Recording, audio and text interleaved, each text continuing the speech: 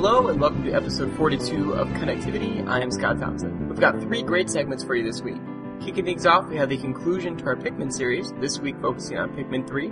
That's with JP, Andy, and Carmine. After that, we have the next installment of In Focus with Nicholas Bray, this week focusing on Game & Watch. And closing the show out, we have a segment about Theater Rhythm, Final Fantasy. That's with myself, Neil, Danny, and Nate. Enjoy. Connectivity, Pikmin 3-week extravaganza. We are back one more time for our exciting conclusion to the Pikmin extravaganza. With me is once again Mr. JP Corbin. Hey everybody. And of course, with us again as well is Carmine Red. How you doing, Kai? Look out behind you! It's a giant space rabbit! Zach, unfortunately, cannot be here with us. He is elsewhere, I guess. He's too busy to be talking to us tonight, but he's got better things to do than talk to us.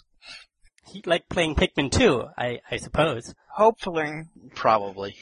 100%ing it. That's really the only way to go. This last year at E3, Nintendo opened up their press conference with a look at Pikmin 3, a game they've been teasing for a really long time. Yeah, I think it was there in 2009, I think, was when they started teasing it. So it's been a while. Yeah, I want to say they had 2 or 3 consecutive E3s where they just sort of acknowledged that it existed and said nothing more. This is the first time they actually showed anything. Really, not only showed, but even said anything about the game. Well, I mean, in an official context. Existed. I think Miyamoto mentioned it at the developer roundtable several years in a row. But I'm just talking about in terms of any sort of specifics about what the game was really going to be. Right, yes. Yeah. There had been some speculation before E3 that when we saw Pikmin 3, it may be a surprising departure from the series norm. What we got was not a surprising departure. It was a non-surprising, very much the same thing as the previous games. It's very much a natural evolution of what we've seen before, which at least what we've I'm seen more or so less far. okay with. I mean, like, we didn't see that much. This is true. Yeah.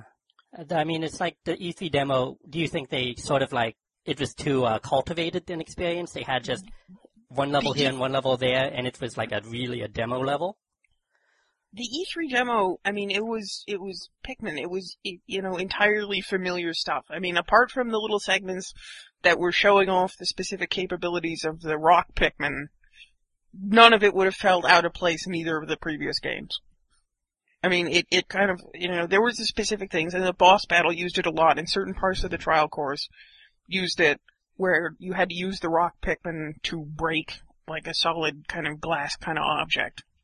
But other than that, like the 4 captains in the demo, or was it really just one captain? Or? No, it was you played one captain. It's like you played one captain, and you only had the red Pikmin and the rock Pikmin, so you didn't have yellow or blue or I don't know if the purple or whites are coming back, but if they are, they weren't in the demo. So I'm certain that they wouldn't remove Pikmin types in this. That seems like a bad idea. The problem is that the rock Pikmin are very similar to the purple Pikmin, at least in terms of combat ability.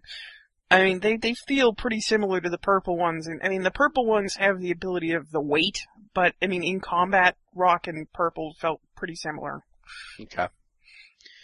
Well, we'll see, I suppose. Yeah. I would be surprised. I don't think they're going to cut them out, but I mean, like, they're at least going to be pretty similar to what we saw here.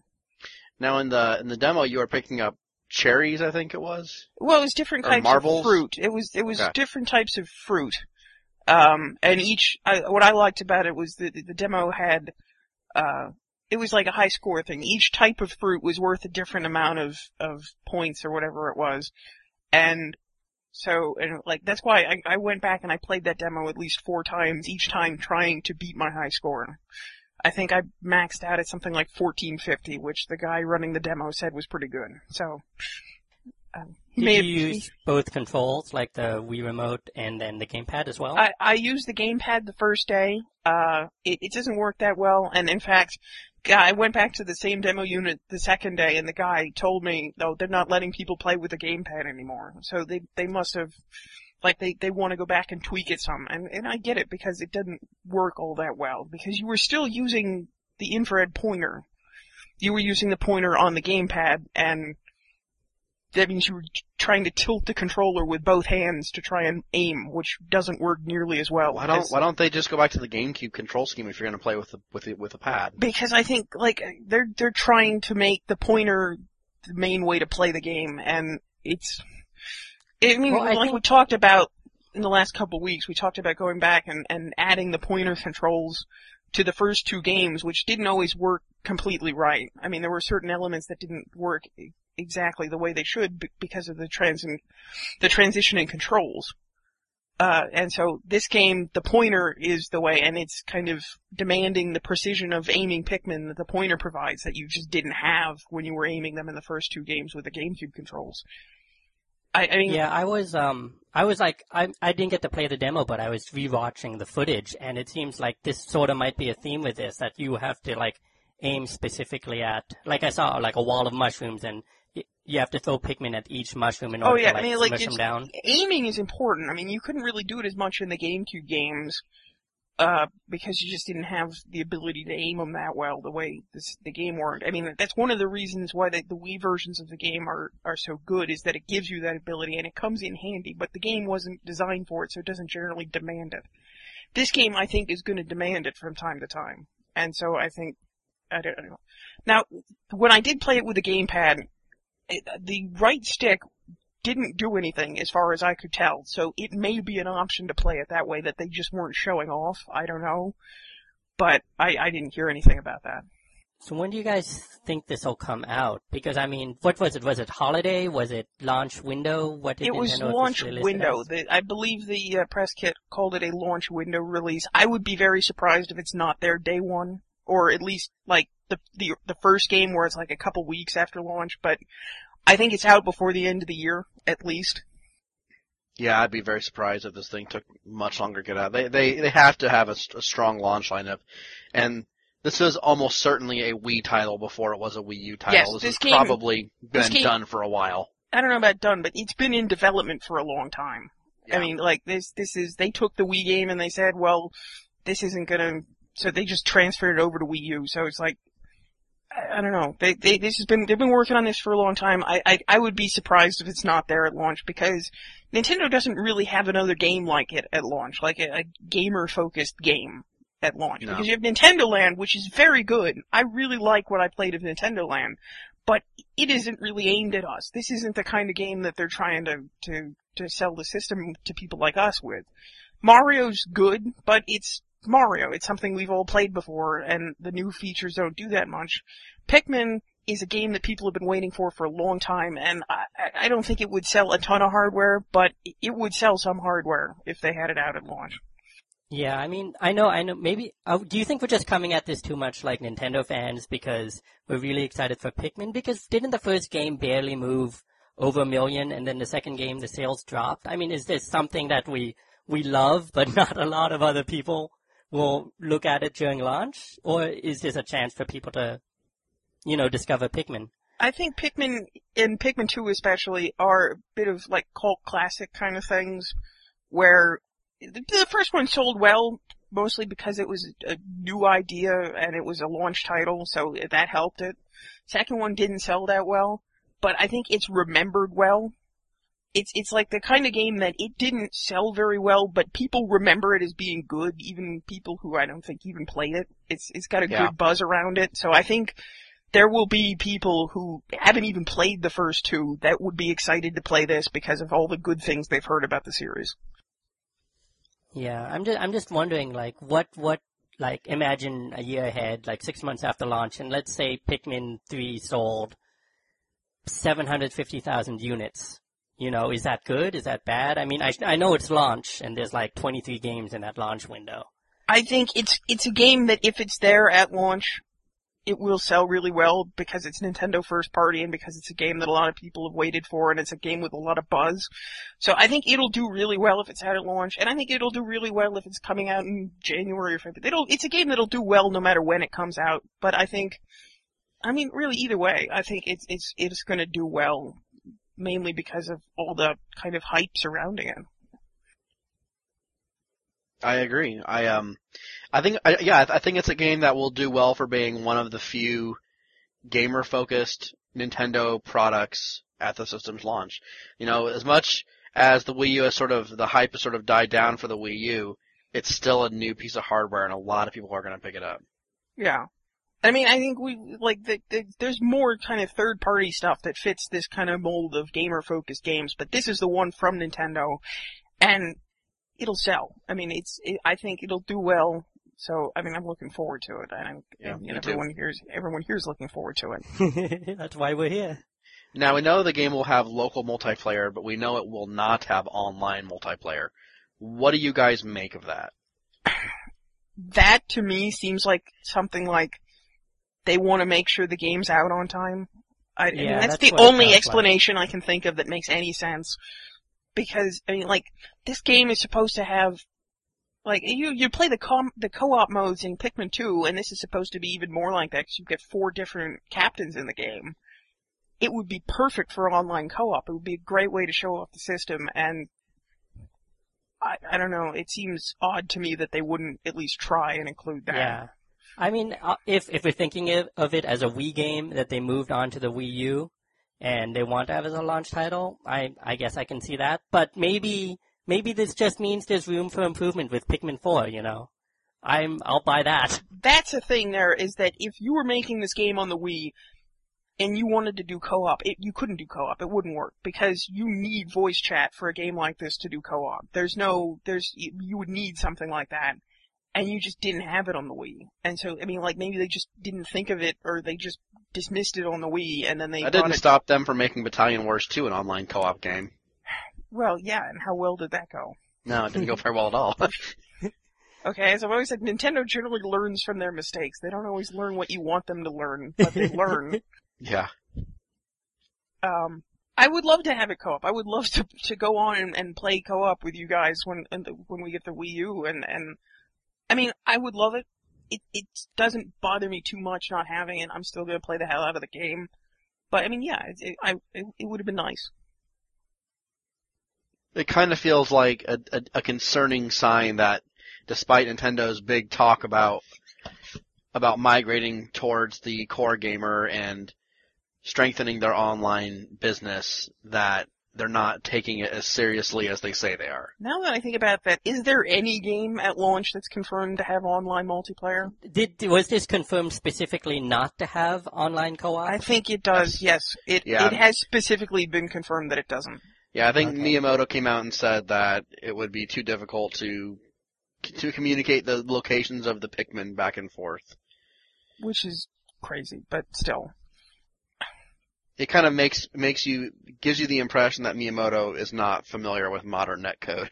Oh yes, I think he's an artist first and foremost. You know, he started drawing arcade cabinet boards, so. Yeah, I think it's not surprising that Miyamoto doesn't understand it, but you would hope that they have someone at Nintendo who does understand it. And you'd hope. Well, that's why I think a lot of Nintendo's game culture has to change. They make really great games, but there are certain things that they don't catch on to. Like, they're very much about intrinsic motivation versus extrinsic achievements, which you see in a lot of Western network experiences. Yeah. So, I mean they're making games that they think are for gamers, but there's certain types. Like, Miyamoto went and said, I could make an FPS, but I don't want to. You know? I think part of it is, it's not so much that they can't. It's a cultural thing. You don't see as much focus on online stuff in Japan as you do in the West.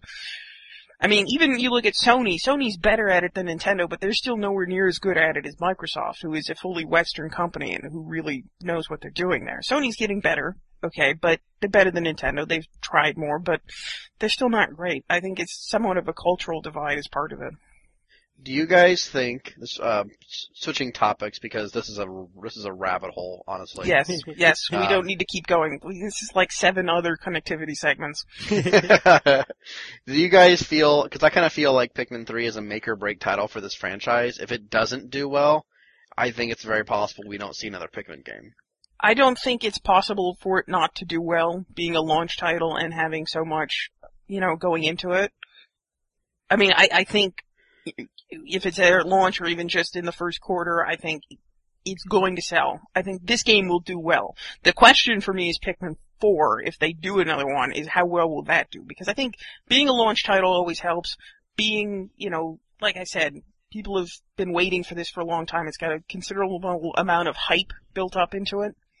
It's like you look at the GameCube. Pikmin 1 did well. It was a million seller. Pikmin 2 didn't do that well. So Did it even sell 500,000 copies? I haven't seen numbers. I don't know if there's any official numbers out. So I'd be surprised to hear if it broke 1 million. I haven't heard anything around that. Yeah. it was a player's choice at one point, wasn't it? There was a sales floor for that. Yeah, but I think it was below 1 million for Player's Choice. It was below 1 million on GameCube. It was. It used to be 1 million, but on GameCube, I think I'm not sure. It might have only been 250,000 though, so that wouldn't answer the question. Hopefully the Wii version will add to that a little bit. Yeah.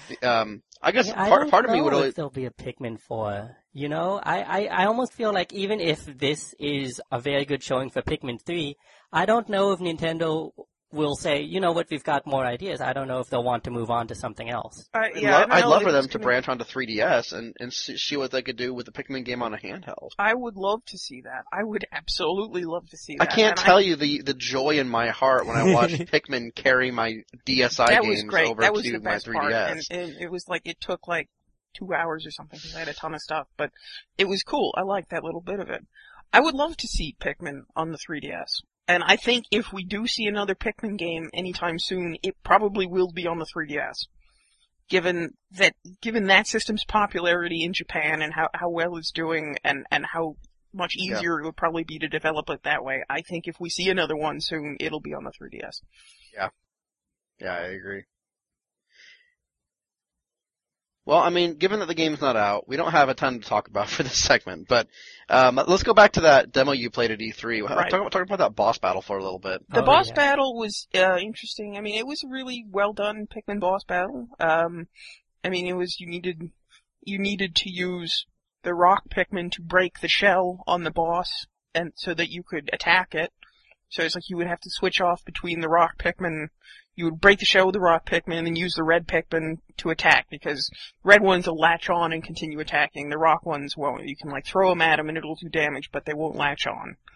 So you want to switch off between the different types of Pikmin, and it was done well. I liked it. I mean, How long did that boss battle take? It took a few minutes. I mean, it was, and having played the original Pikmin and Pikmin 2 recently, it doesn't seem to be that much different in terms of time as the other games in the series.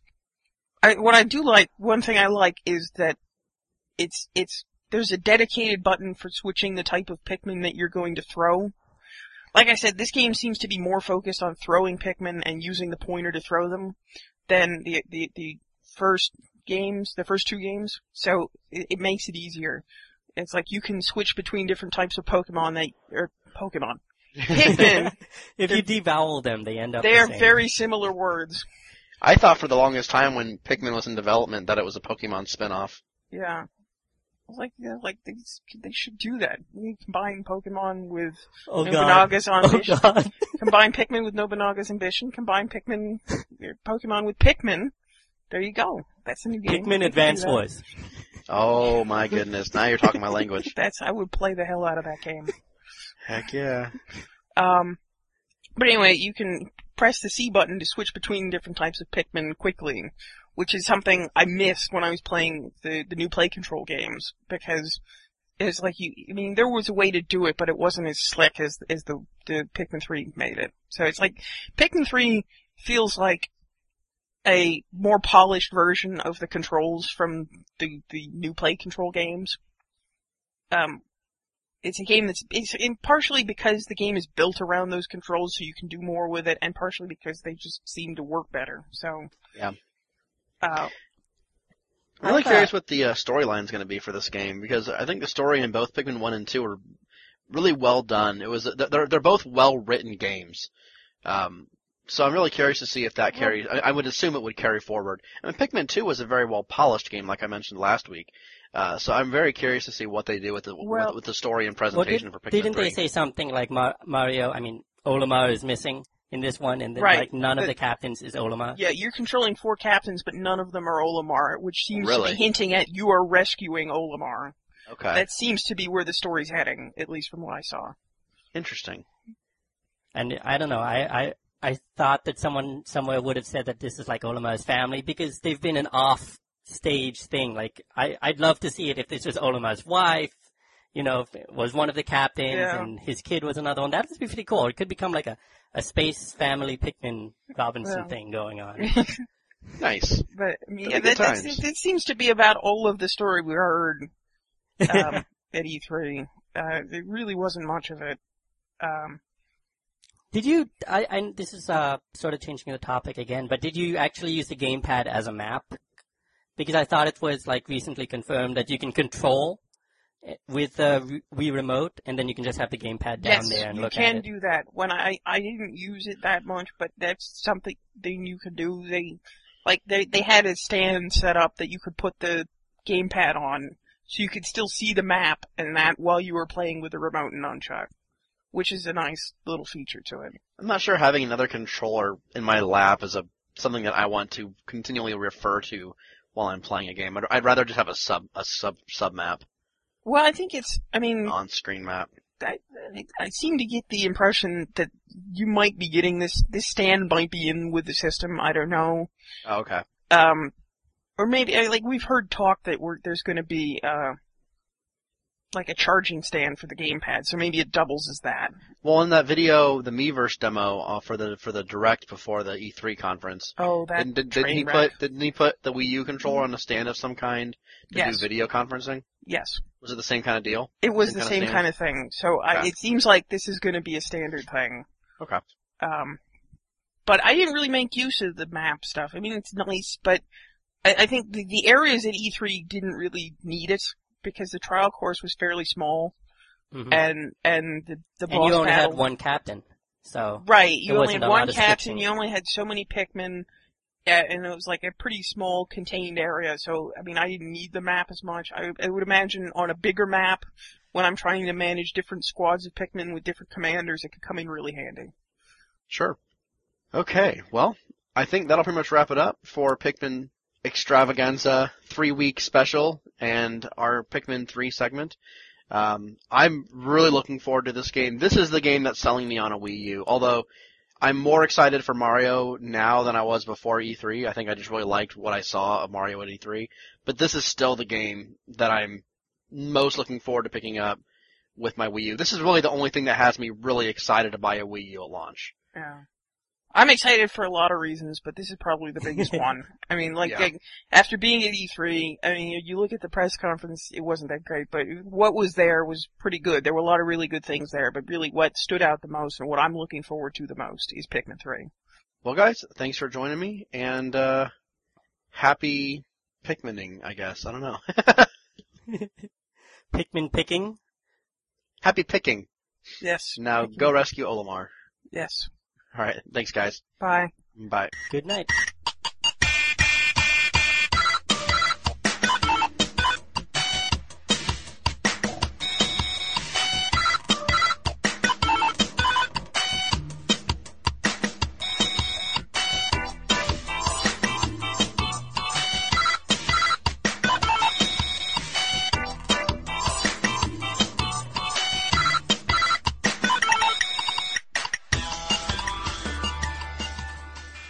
Hello, and welcome to this latest edition of N-Focus. I'm your host, Nicholas Bray, and this week I'm going to be taking a closer look at a 1980s icon, the Game & Watch. The Game & Watch is a series of small, self-contained handheld games that were created and produced by Nintendo from 1980 until 1991. The concept and overseer of the project was a man named Gunpei Yokoi, who of course went on to create other famous Nintendo titles and also created the Game Boy. The Game & Watch handhelds feature a small LCD screen with buttons on either side. Most commonly, they utilize 2 buttons. There are also another couple of buttons that let you switch between 2 different difficulties, and of course another that sets the time and alarm. 43.4 million units of the Game & Watch series have apparently been sold worldwide, with the series consisting of a total of 59 retail games, and one that was a contest prize version of Super Mario Bros. That Nintendo gave away to contestants of their F1 Grand Prix tournament. This version came in a yellow color and only 10,000 were produced. The idea for the Game & Watch came to Gunpei Yokoi whilst he was traveling on the Shinkansen. He noticed a bored businessman playing with an LCD calculator. This sparked Yokoi's imagination, and he quickly came up with the idea for a small game machine which doubled as a clock. Over the 1980s, Nintendo released various versions, or lines, of new Game & Watches. These variations differed in various ways, some being simply a change in the color of the faceplate, while others offered new functions or improved screen size. A lot of the most popular variations were to continue throughout the decade, being released alongside other lines concurrently. The first variation of Game & Watches are known as the Silver and Gold line. The Silver and Gold line features a smallish 4x3 screen, with either 2 or 4 button games being released in this format. The games in this line were released during 1980 until 1981, and include the games Ball, Fire, Helmet, Flagman, Judge, Lion, Vermin, and Manhole. Some of these games were later re-released in different versions. The next variation of the Game & Watch made its debut in July of 1981 and lasted until 1991. This was a series where the Game & Watch started to gain some major success and define the mainstream standards and expectations of the series. This series is known as the widescreen line. The games included are Parachute, Fire, Manhole, Octopus, Turtle Bridge, Tropical Fish, Popeye, Fire Attack, Super Mario Bros., Chef, Snoopy Tennis, Climber, Mickey Mouse, Donkey Kong Jr., Balloon Fight, Egg, Mario Cement Factory, and Mario the Juggler. After the widescreen series, the next line to be introduced was known as the multi-screen line. This line started in 1982 and was continued to be produced until 1989. There are actually 2 variations of this line, one where the screens were stacked on top of each other, like how the Nintendo DS screens were positioned, and another type where the screens were set alongside each other, more like opening a book. The games available in this series are Oil Panic, Mario Bros., Squish, Donkey Kong, Rain Shower, Bomb Sweeper, Mickey and Donald, Lifeboat, Safe Buster, Greenhouse, Pinball, Gold Cliff, Donkey Kong Jr., Blackjack, and Zelda. After the multi-screen series, the following variations do not have as many games released for them. It is worth noting that with the release of Donkey Kong, it was the first game to utilize the new cross D-pad control input, which went on to receive a Technology and Engineering Emmy Award. Releasing in 1983, the tabletop line of games looked like a tiny arcade machine. These games were full color, utilizing a new color liquid crystal for the display. They also could play some primitive musical sounds. Apparently, that while the color was great looking, the games could be hard to see if not in good lighting. There are 4 games in this series: Donkey Kong Jr., Snoopy, Mario Cement Factory, and Popeye. Following the tabletop line, we go into a line called Panorama. These games utilize the color screens from the tabletop line, but were presented in a more compact form.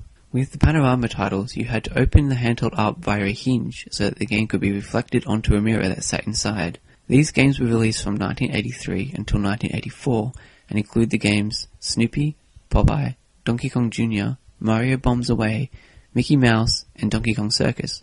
Snoopy, Popeye, and Donkey Kong Jr. were ports from the tabletop line. The next line only featured 2 games, known as the Super Color line, and released in 1984. These games were presented with a vertical screen that had different colored LCD panels to represent various characters on screen. These colored panels were more like overlays of plastic and could only color parts of the screen in those specific colors. Think of it like those early arcade games which had plastic over the screen to create a hard color effect in that area. The games in this series are Crab Grab and Spitball Sparky. In 1984, Nintendo also introduced the Game & Watch Micro Versus.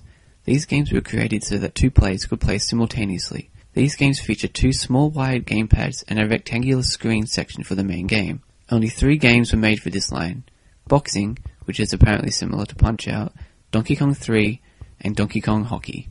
The last variation of the Game & Watch series is known as the Crystal line and debuted in 1986. The design of these games utilized a hard translucent shell that covered the whole of the game area. Literally, you can see through the screen, as the part that displays the on-screen characters is wedged between 2 transparent sheets. The titles in this series were all remakes from earlier widescreen releases, these being Super Mario Bros., Climber, and Balloon Fight.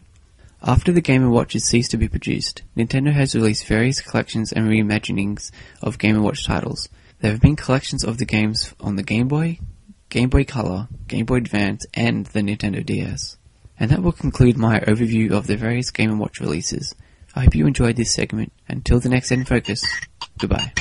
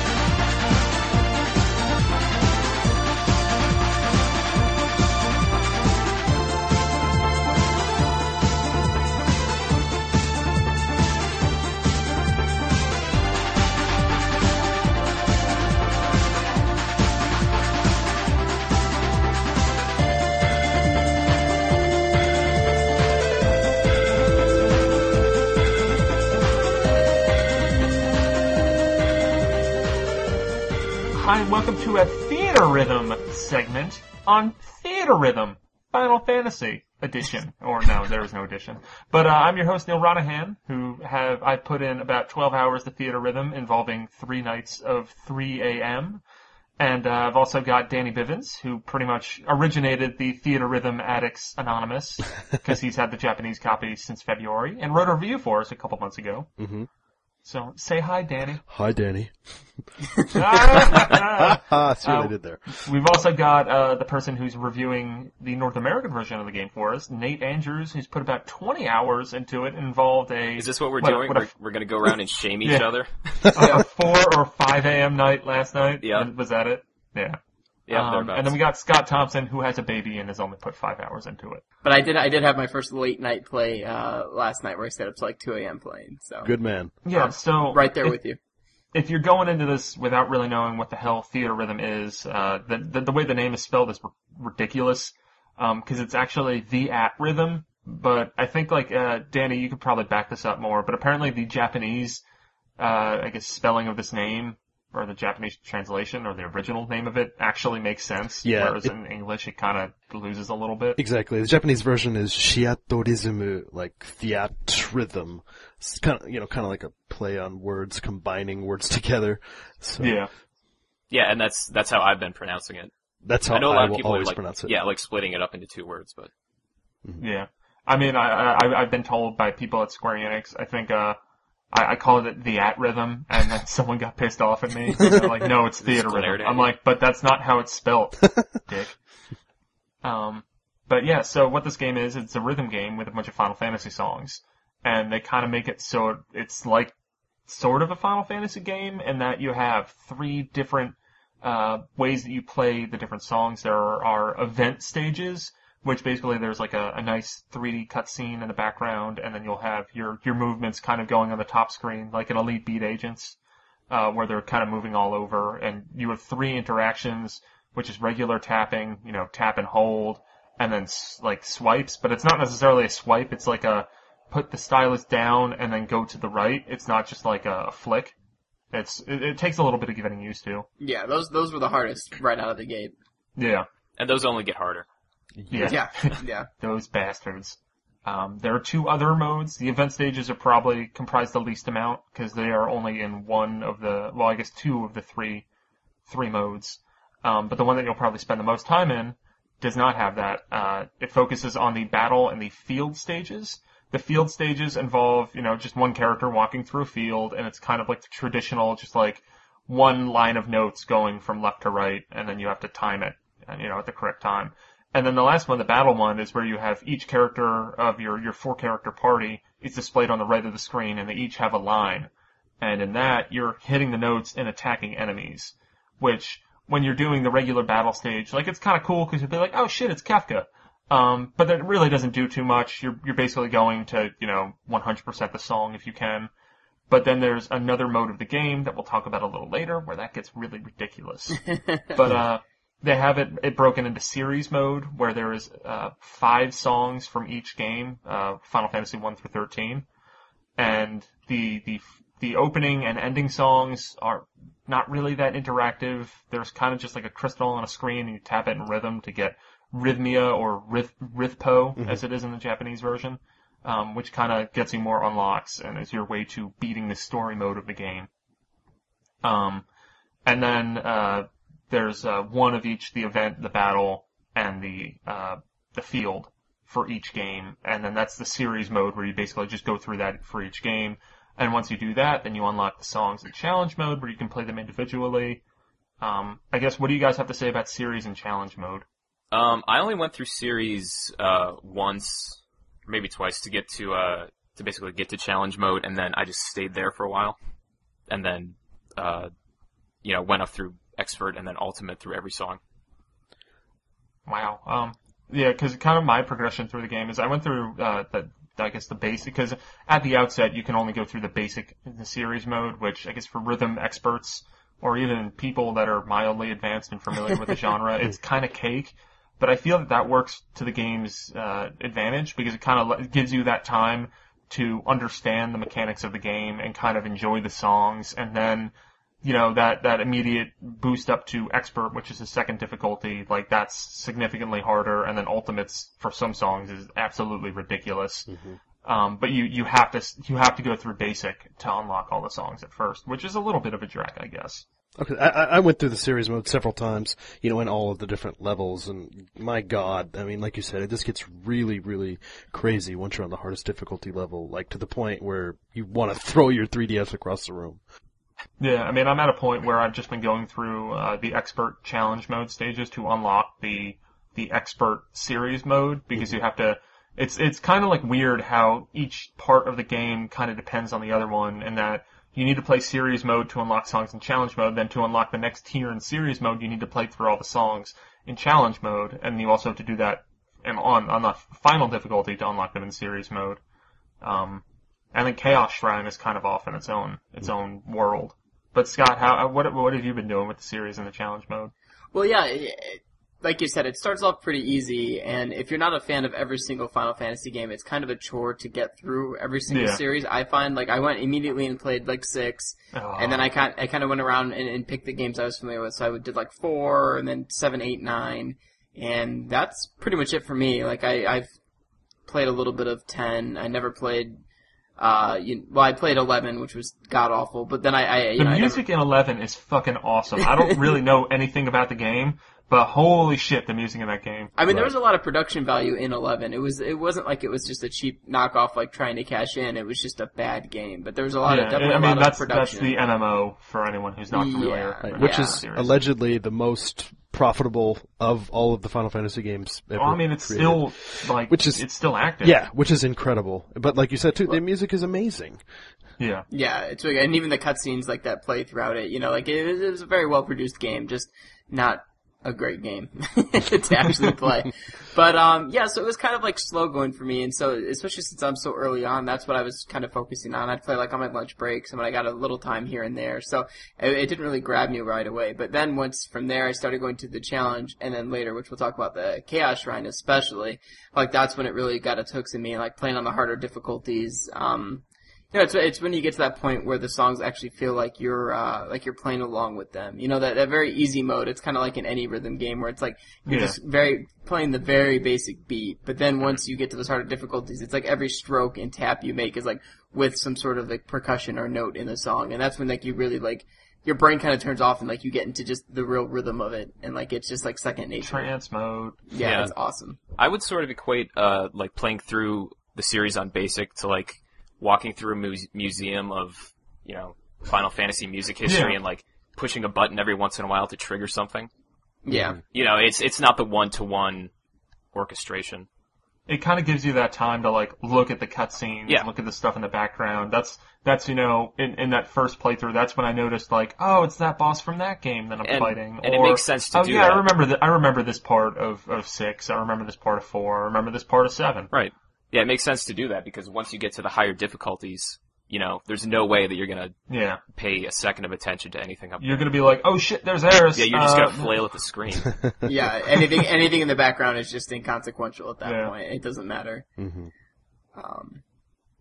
But yeah, but I agree that the early stages are kind of slow going. But I think it's that way. And to familiarize yourself with any of the songs you might not already know, and just like that, yeah, just to kind of, it's like the training wheels. Yeah, I do feel like a lot of care was paid in this game. I mean, even though it's totally blatant, ridiculous fan service, but it also kind of takes its time that if you're not super familiar with Final Fantasy, it gives you that opportunity to kind of, get a little familiar with the series, kind of get a feel for what the themes of the games are, both musically and by looking at the cutscene videos, which you can unlock as you play through the game. Mm-hmm. Right. I haven't actually. I think the first one I unlocked was for Final Fantasy 1. Yeah. Which I started playing and I'm just like, why the fuck am I watching this? Yeah, that's worthless. Like this is like I have a little bit of affinity for Final Fantasy 1 because I think that might have been the first Final Fantasy game that I actually played. Oh wow. I borrowed it from a childhood friend's house and then never returned it. Nice. Way to Still go. have it. It has their last name written on the back. What a friend. Yeah. Let's put some tape over that. I mean, they stopped playing video games. I don't think they really cared or noticed. They will lied now. to me. It's just that Yeah. do not listen to this podcast. I will take it down. But yeah, I mean, I have some affinity for Final Fantasy 1, so it was great hearing the music, but like that story don't mean shit. Right. Yeah.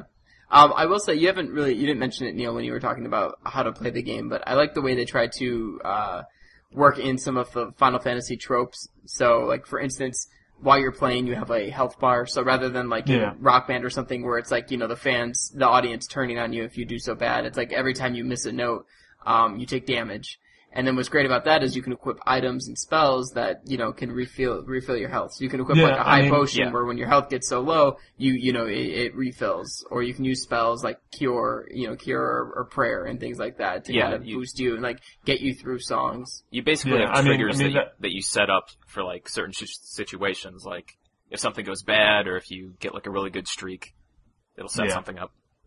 Yeah, I mean, like, that's, like, it'll be like, to activate Thunder, you need to, like, hit 20 notes in a row or something. Yeah. And then they also have, in each of the 3 different stages, there are, like, event triggers or something like that. I forget the exact name. Feature events. For the field things, it'll activate a chocobo that if you do well enough in this, then you'll go really fast through the event stage, which doesn't really mean anything when you're playing it through Series and Challenge, but it means a lot in Chaos Shrine. And then in the battle mode, you'll unlock summons, which it seems like there's like 3 different ones that are pretty common, and I did notice that I've been getting items that are like Bahamut's Magicite or whatever that I guess I can use to use Bahamut as a summon. Exactly, yeah. I think there is a trophy associated with that, so yes, I will do it, game. And then for the event modes, they basically just have like extended versions of the songs that you can unlock. You basically see like the end of the cinematic. Like if you fail, like if you don't get it, then it just sort of ends. But then if you get it, you see kind of like the happy resolution. And then I mean, something that's kind of weird about the scoring system that I've noticed, because it's the traditional like D, C, B, A, S, and then there's a double S and even a triple S. But the highest you can go if you have items equipped is an S rank, which is like I guess like it's like 7 million or something. It's like 7 million 7 million with a bunch of nines at the end of it. Exactly. But then if you unequip all items and spells, you will get a stoic bonus, which adds 2 million points to your total. Yeah. So you can get up to 99999999999. I don't know if I got all the nines right, but it's 9 million with a bunch of nines at the end of it, and you can get triple S if you nail that, or a double S if you get over 9 million. Yeah. Which is kind of weird that like there's this inherent limit to how well you can do unless you take out all your items, which also means that you can't get any of the event triggers like the summons, the chocobos, or the extended versions of the song.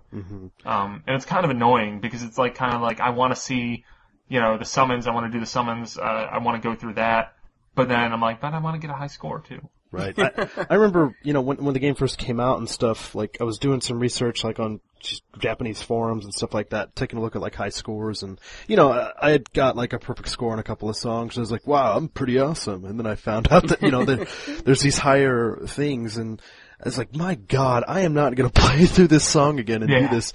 I mean, I kind of want to, but then again, on the same hand, it's like, my God, that would just take a really long time. And if I A or S rank a song, that's cool. Yeah, I mean, I got all critical strikes, S rank. That's awesome. Perfect score. That's good enough for me. I don't think I've gotten an all critical strike. I think I've been like 1 or 2 short of an all critical strike run. Mm-hmm. I hope to at least get one of those. Yeah, I think, like I said, I have like 1 or 2, and I've put in like 50 hours. So. All right. Well, now that we're talking about, what we've talked about so far, it would seem ridiculous that you put 50 hours in this game.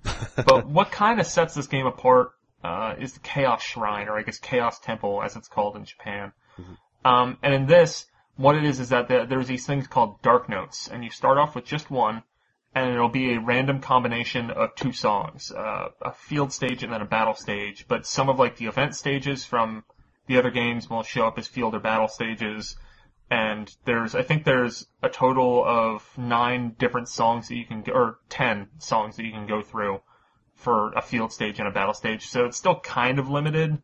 I mean, they bandy around that, like, there's nearly infinite possibilities, but there's really not, because there's only, I guess there's still a lot of pairings, but there are 10 field songs you can get for Chaos Shrine and 10 battle songs you can get for Chaos Shrine. And what it does is it kind of, as far as I can tell, it changes up the note structure of everything and kind of makes it more difficult. And depending on what your median level is when you beat the previous Dark Note, then you'll unlock a new one kind of tuned for that difficulty. And your goal in the field stage is to go as far as you can, so that way you can unlock a harder boss. If you kind of don't go far in the field stage, which, to go far into it, you need to have a character with good agility, hit your notes, don't fall down, get the chocobo, and there's other bonuses you can equip as well. But if you don't go far enough, then you'll face the first boss and basically get like bullshit rewards if you beat a boss. And then if you do well enough, then you'll get to boss 2 or 3. And I can't really tell how it determines if you're gonna fight boss 2 or boss 3. And then in the battle stage, your goal is to defeat the bosses as many times as you can, and then you'll usually get, if you're facing a 2 or a 3 boss, different crystal shards, which then unlock more characters. But the ridiculous thing about that is that you need to unlock 8 of each shard to unlock characters, and I believe there's something like 15 characters to unlock. Right. So you need to get, I don't feel like doing math. 15 times 8, that's like, that is a shit ton of crystals that you need to get. I think there are like a total of like 64 crystals. It's pretty crazy. Yeah.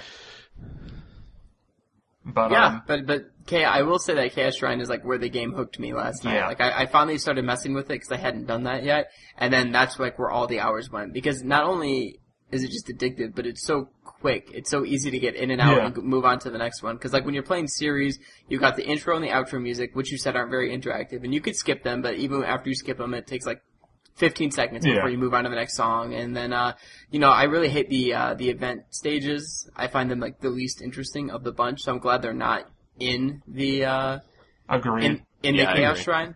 So so it's great. It's like you just hop in, you're given 2 random songs. The note structure is different depending on which one you're doing. So you can do the same song twice in a row, but playing through it is actually different, which is great.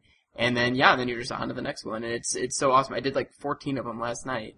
It was just awesome. I loved it. See, my thing is I only have like 15 because I've started going back and replaying earlier ones to try to unlock characters. I unlocked Locke from Final Fantasy VI, so my work here is done. I saw you tweeted that. He replaced the fuck out of Zidane so quick. Even if he's a lower level, I'm just like, you know what? If I just bring him with my mega team now, which is I've got Terra, I've got Cecil from Final Fantasy IV, and then Cloud. And Cloud and Cecil both have, I think it's Soul Strike or something like that, is Cecil's like kind of boss killing move, and then Cloud has Omni Slash. So nice. What happens is like, I guess you get them around like, I want to say like level 45 or 50. And basically just whenever a boss shows up on screen, they both use those moves, and it usually kicks the shit out of the boss. I had Zidane set up with one of those attacks too, but then I noticed as I was playing kind of lower level stuff to farm crystals, that by the time he would get to do his move, the boss would already be dead for the other two guys. Oh, wow. You know what's funny is your party makeup before you switched out for Locke is the exact party that I was using. Well, it's because those are the games that I'm most familiar with. I really Right. like 4 and 6, and then I like 9, and even though I think that 7's kind of a piece of shit now, you know, I have affinity for it. It's one, like, I think I've only finished, like, 3 Final Fantasy games to completion, and that's one of them, so. Right. That was my exact thinking too. It's like, I don't love 7, but I played it the fuck out of it when I was a kid, and like, you know, Cloud's just so recognizable, it's hard not to Yeah. bring him along. And Omni Slash is kind of dope as hell. Yeah. Yeah. What was your party makeup, guys? You, Nate, and Danny? Yeah, I've had Cloud, Squall, Cecil, and I think Zidane, for my first Okay. party. Squall's part of my backup team. I assembled a backup team to initially get Locke a little leveled up Yeah. and went through some challenge mode stuff. Yeah, since then, I think I've leveled up 99 to all of my characters except for 2 right now. Wow. So, Yeah, my whole party is 99. I have Terra, Cloud, Cecil, and the Warrior of Light. Yeah, I was Fantasy thinking of One. including the Warrior of Light. I actually started using he's- Sid from Final Fantasy 3 because it's a Sid. Yeah. Nice. But and I mean every character, it doesn't really mean it doesn't make a shit of difference when you're going through a challenge and series like what character you use. There, it's all personal preference. But once you do get to the Chaos Shrine, then it kind of does matter because like I have Terra as my party leader, and I think she has an agility up move that makes her agility like close to maxed out if it's not maxed out. And then you know Cecil's a fucking powerhouse, Cloud's a fucking powerhouse. And actually, as I'm kind of integrating Locke, I'm looking at him like, you know what, this motherfucker's going to be fast too. So maybe I can bring him up, and then I can have Terra more focused on being a magic user. Right. So there is that kind of, you know, that interesting dichotomy, which is something that when I first heard about this game, I was like, that's preposterous. They can't actually make a rhythm game sort of like Final Fantasy, but damn, they did it. The Chaos Shrine, man, that's where it's at, for sure. Yeah. I'd imagine none of us have, but Danny, have you played, there's multiplayer in the Chaos Shrine, isn't there? How does that work? Do you guys know? Actually, I haven't had a chance to play it. I have read about this, so I can kind of explain it. What it is that like you'll do a Chaos Shrine multiplayer thing, and every person plays the same 2 songs, and whoever does the best, that counts for everybody. So it's kind of okay. like non-interactive multiplayer. It's like we're Okay. playing the same thing, but it doesn't really matter. Yeah. But like I guess that is like, you know, if you suck at the game and your friend's really good, then you can play some Dark Notes together, and then you know you can get some mad loot. Okay, Sure. so I mean, would you be gaining experience on the... I believe so.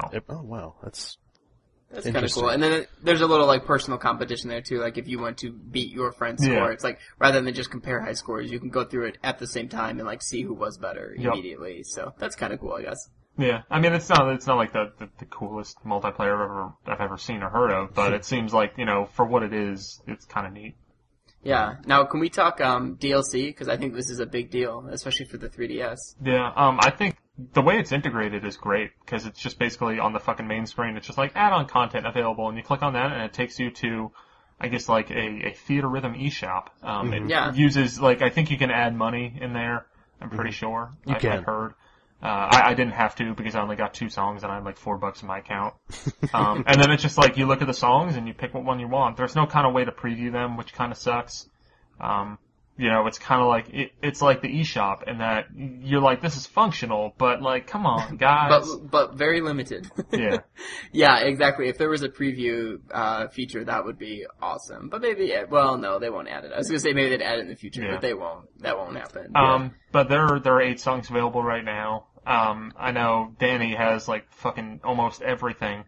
I know Nate and I both got Cosmo Canyon from Final Fantasy VII, and I think it's like Final Battle from Final the Fantasy Final IV. Battle. Mm-hmm. Yeah, which is funny because those are the exact 2 songs that I almost bought last night. I reviewed Brave recently and I sold it and I got like $18 for it, so I just paid $2 and bought a $20 eShop card. And so like it's just like burning a hole in my pocket. Like I thought like I downloaded like Mutant Buds and like some other things I never got a chance to play, but now it's just like this is gonna all end up being Final Fantasy songs. I just know it. There's Yeah. nothing I can do. Yeah, and it seems like in Japan they had a DLC come out every 2 weeks. And how many Right. would be in each batch, Danny? Typically, there'd be about 4. I mean, with the initial one, it was the exact same songs that you guys Okay. had already received. So we'll You know, probably get 4 new songs every 2 weeks. That's what I would most think. likely. And if it's gonna be anything similar to what it is in Japan, it certainly seems like it might be. I think you'd probably get the same exact songs too. Yeah, I mean, I've no problem with that. Yeah. It gives me what to anticipate. I know there's some more. I think there's some more Final Fantasy VI songs, some more Final Fantasy VII songs. I know that I'm kind of interested in. There Yeah, that's definitely all I are. want. Those That's who all I went want further is isn't I it? I just want the games that I've played. That's Yeah, all I yeah. want. I mean, yeah. How many total are there, Danny? Like they're done now in Japan, aren't they? I think they probably have about one more set to go. Right they now, have there's said 50-ish. 50. Okay. and right now they're sitting at 11 sets of DLC, with the last one just coming out on June 27th. I wouldn't be surprised if this week, which the week we're recording it, if it comes out this week, maybe even being the last one. I mean, Okay. there's a ton of extra stuff you can buy, and I've dropped a ton of money getting all of them. So, I mean, in Japan, in the States and in Europe, it's like, €1 or, like 99 cents per song. In Japan, for like the initial 8, they had like that for 100 yen, and then the other ones are all 150 yen each. So, I mean, yeah, I earn money in yen, so that's not a big deal. But I mean, still, like 150 yen, like for one song, and there's 4 songs, every couple of weeks or something. Yeah. It's kind of Right, that adds up quick. Exactly. Now, those songs, they never. All you can do is challenge mode with those, right? They never get like brought into Chaos Shrine or anything. Exactly. Yeah, that's something that Okay. kind of sucks. Is that like, I mean, because Chaos Shrine is definitely where I'm going to spend a lot of time, but Oh, yeah. I'm already repeating songs a lot. So that's kind of a bummer. I wish it could integrate maybe some of the DLC or something like that. That's Right. kind of a missed opportunity, I feel. Yeah, I think so too. I thought it was kind of weird that like some of the songs that are in Chaos Shrine don't like transfer back over into Challenge. Like if I want to play Genova or something. Well, I have you unlock that much further down the road because Right. it's ridiculous because the way the game, I guess the structure is that you get Rhythmia, which Right. probably, every song, maybe you're getting like 100 Rhythmia. Maybe You know, 100, give or take. It like depends on like how well you do. There's bonuses for like having a character from the game in your party and stuff like that. But let's say on average around like 100 Rhythmia. In order to and you get like some sort of bonus every 500 Rhythmia, which could be a shard, it could be, unlocking a song in the music player, unlocking a video, unlocking something for your Profi card, which we'll talk about in a little more of the Street Pass stuff. But then when you get to 10,000 Rhythmia, which, okay, around 100 a song, so just put that in your head for a little bit. Then that's when you kind of activate like the conclusion to the story of the game, and then you unlock Dancing Mad from Final Fantasy VI, which is the shit. That was a fantastic surprise. Yeah. And then you unlock, I think, a new song every It's every 50,000 Rhythmia until I think you get to like 5,000. Yeah. Yeah, it goes up. It's 10,000, 15, 20, and then 25. Yeah. But well, yeah, because I know, at 10,000 you get another one, and then 15,000, and then 20,000, and then I think you get to a point where it is, every 25,000 you get a new song. But it's going to take so fucking long to unlock all the encore and chaos songs, as the game refers to them And as. trust me, it did take a long time. I did it. I have them all unlocked. But you do play some of those songs before you unlock them in Chaos Shrine. Like I just played Genova from Final Fantasy VII. But yeah. I will say one sort of consequence of playing this game is that it just, we talked about this before recording, but it makes you want to go back and play like every Final Fantasy game, or at least the ones that man. you know that are beloved to you. It's the worst. And I think that speaks to like the hurdles with getting into Final Fantasy games, the actual Final Fantasy games, because I'm sitting here and I have 9 downloaded on my PS3, and I was like just about to start it, and I was thinking like, do I really want to make that kind of investment right now? To like I have like at least 30, 40 hours to just like plug into a game right now, and really I don't. Right. And Now you have I to play Theatrhythm. yeah, exactly. So it's kind of one of the downsides where it's like I really want to play these games, but I don't really want to play these games, you know? Right. And I don't have the time to do it. And I don't know about you guys. I mean, I'm really bad about starting games and then just not finishing them. And actually, I mean, I have a lot of experience with Final Fantasy games, but I don't have a lot of experience beating Final Fantasy games. Yeah, I hinted at it earlier. I have only beaten 4, 6, and 7, and I only beat 4 like 3 years ago for the first time. I've beaten 6, I think, twice. And I've beaten 7 once, and when I beat 7, that was probably 15 years ago. Yeah. I mean, I've gotten like halfway through 9, a quarter way through 10. Yeah. Played a little bit of 8, played some 5. Yeah. I've gotten pretty far in 1, but 1 gets kind of brutal near the end, I feel. 1's pretty ridiculous, and Yeah. I've played through almost all of the games except for I think 13. I just bought 13 last weekend as part of a buy 2 get 1 free sale at the GameStop. Nice. Did you get 13 too as well? No. No, that'll have to wait. But I mean, the other thing is that outside of having this severe craving for Final Fantasy games, which I was saying before the show, that once Vita has the ability to play PS1 games, I hope that this itch is gone, because I will just drop like $50 on all the Final Fantasy games that I can get on PS1. Yeah. Which I guess would be 7, 8, 9, and Tactics. Even though Tactics doesn't have any representation in this game, which I find a little weird. But I guess the music might not work as well as some of the other stuff does. Right. Well, with the DLC, it's kind of cool. Like, I mean, you do get stuff from, like, for example, there's I think a track from Final Fantasy 13-2. And there's one from Agito, or wherever the hell that's called now. Type 0. Yeah, Type 0. Yeah, there's one from there. Yeah, there's a bunch of like cool little things. Even like one from Final Fantasy Versus 13. Which isn't even released yet. Yeah. Oh wow.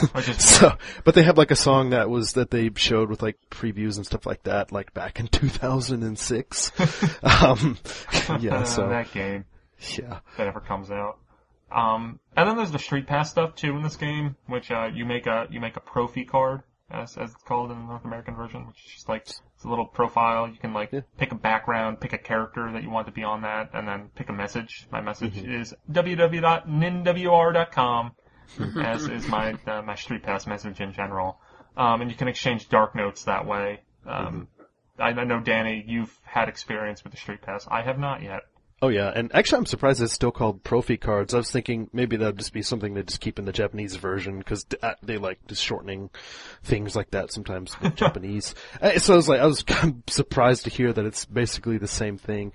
But yeah, I've actually got quite a few Street Passes, and I got quite a few Dark Notes. Some that are insane, where I'm just, I just, get it. I'm like, oh, this looks fun. Okay, level 99, both of these songs or whatever, and I play it and I just want to kill myself, But yeah, it just gets pretty crazy. But I mean, it's very interesting. I mean, you can get a lot of cool stuff that it would probably take you a while to get yourself, that you just get through Street Pass, which is actually pretty awesome. And then, yeah, then too, just getting to see where the other people are at. Because I mean, you could take a look at their Profi cards and see how many hours they put in, the song that they've played the most. Yeah, which sucks for me, because it's like this fucking Final Fantasy 3 song that I don't even like. But I guess it just doesn't really keep track of like what you play in Chaos Shrine, and I played other songs at different difficulty levels. And that only counts as like, once for Terra's theme on Basic, once for Terra's theme on Expert.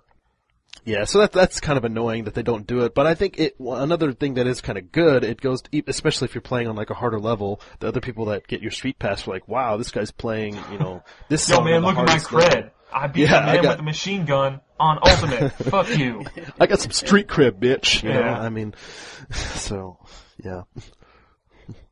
But yeah, I mean, I really like this game. It's probably, in all honesty, there's, one other rhythm game series that has kind of taken my heart, and that would be Rock Band / Guitar Hero.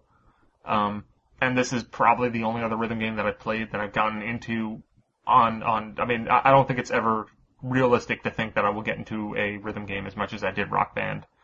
That was college, some things happened. But with Theater Rhythm, it's really it's that same feeling of Rock Band, where it's just like, I don't care if I play these songs a lot, I want to play them more, because there's different ways that like twist how you play it, and there's rewards for doing it, and it's fun. And I mean, I guess that proves that there are two, I like a lot of different music. I like rock music. I like good video game music, so it kind of works out. And mechanically, I think they're a lot alike, especially when you play the field stages and you've got the 4 different lanes like Rock Band does. And you might start out playing a simple song with like a couple notes per lane, but then once you get confident or something, you bump it up and you're like, I can manage all these, like all this crap coming down each one. Now, I guess as far as the series, there's been a lot of talk about kind of making it a series, Theater Rhythm. What other, I guess, Square Enix properties, or even just any other properties in general, would you like to see have this kind of game made out of them? Oh god, Chrono Trigger and Chrono Cross. See, I feel like you could do kind of like a Square Enix, like Theater Rhythm Square Enix, and have basically everything except for Final Fantasy. I mean, I think a Dragon Quest would make a lot of sense for like Japan, but I don't think that would really be as well received in North America. But if you were to do one where it's just like, we got some Dragon Quest, we got Chrono Trigger and Cross, we got like Xenogears and other shit like that. I think that would be really cool. I was gonna say Mother, but I guess we're talking realistically here. Yeah. I mean, that would also be that awesome. would be amazing though. Yeah. That would be awesome. Even just like a whole like just Super Nintendo one where it's just all like the best RPGs stuff. from, even just other games too, not just RPGs, but just all the best tracks from Super Nintendo games. Yeah. Right. Or even like Theater Rhythm Mario or something like that. Would be really cool. Exactly. That's just waiting to make money. I mean, there's so many great, memorable Mario songs. Yeah. Like, that would be huge. And you get these, like, awesome cartoony, like, Marios and Yoshis and shit, you get to play as and stuff. That would be huge. For fuck's sake, they made DDR Mario. Like, come on. This makes more sense. Yeah. I remember whenever they actually announced that they'd like to make Theater Rhythm a series, like, one thing that they said they'd want to do is do it with Romance of the Three Kingdoms. Oh, wow. I got one of the games on Virtual Console years ago on the US Virtual Console, and I played it for like 10 minutes and hated it. So, I mean, I don't know. Maybe the game has great music. I would assume so if that, that's one of the things they were talking about. But I mean, I think the problem is that anything after Final Fantasy, like unless you're going like Mario or Zelda, just doesn't have the same cash. Yeah, I mean, it'd be really tough to do like a Theater Rhythm sequel that's just like fucking Chrono Trigger. I mean, that would be cool, but then it's like, well, great, Theater Rhythm Final Fantasy had like 100 fucking songs, and now you're gonna like throw 30 at me? Yeah, and I could see something like maybe Dragon Quest working, but then again, it just doesn't have the pull in, basically outside of Japan. Because I feel like a lot of the Dragon Quest games just have like the same themes, the little tweak, which I guess is the same for Final Fantasy. But I mean, upon playing this game, like there's a wide variety of music in the series. Definitely. I do love Final Fantasy XII. Just makes me feel like I'm fucking playing Star Wars, though. Yeah, exactly. Like I remember the music in that game and just the setting of that game kind of being reminiscent of Star Wars. But like I'm playing this, I'm like, if you told me this was in like Episode 3, I wouldn't have doubted you. Yeah, I think that's Theater Rhythm, guys. Yeah, awesome game. I'd say even if you're not a fan of Final Fantasy music, like if you like rhythm games, I think this is a great one. Definitely. I think you'll definitely get into it. And there's some great songs on here, like regardless of being Final Fantasy music. Like there's just some really great tracks to play along with. Right, and yeah, I mean, I've put 50 hours into the game. I have like 86,000 Rithpo. Especially if you're a Final Fantasy fan, this is definitely something for you, and it just takes you kind of it's a real trip down memory lane, and you get to just kind of relive all of the Final Fantasy moments you might have had in the past. It's a really great time. Mm-hmm. Awesome. And then you get to punish yourself with them over and over. All right, well, I gotta go play some more Chaos Shrine levels, so talk to you guys later. Alrighty. All right. Bye. Bye. Alright, and that will do it for episode 42. As always, you can send us listener mail to connectivity@nintendoworldreport.com. If you'd like to, you can follow us on Twitter, go to the website, check the sidebar, and you can find all our usernames. And if you get a chance, you can rate and review us on iTunes. We would greatly appreciate it. Alright, we'll see you next week.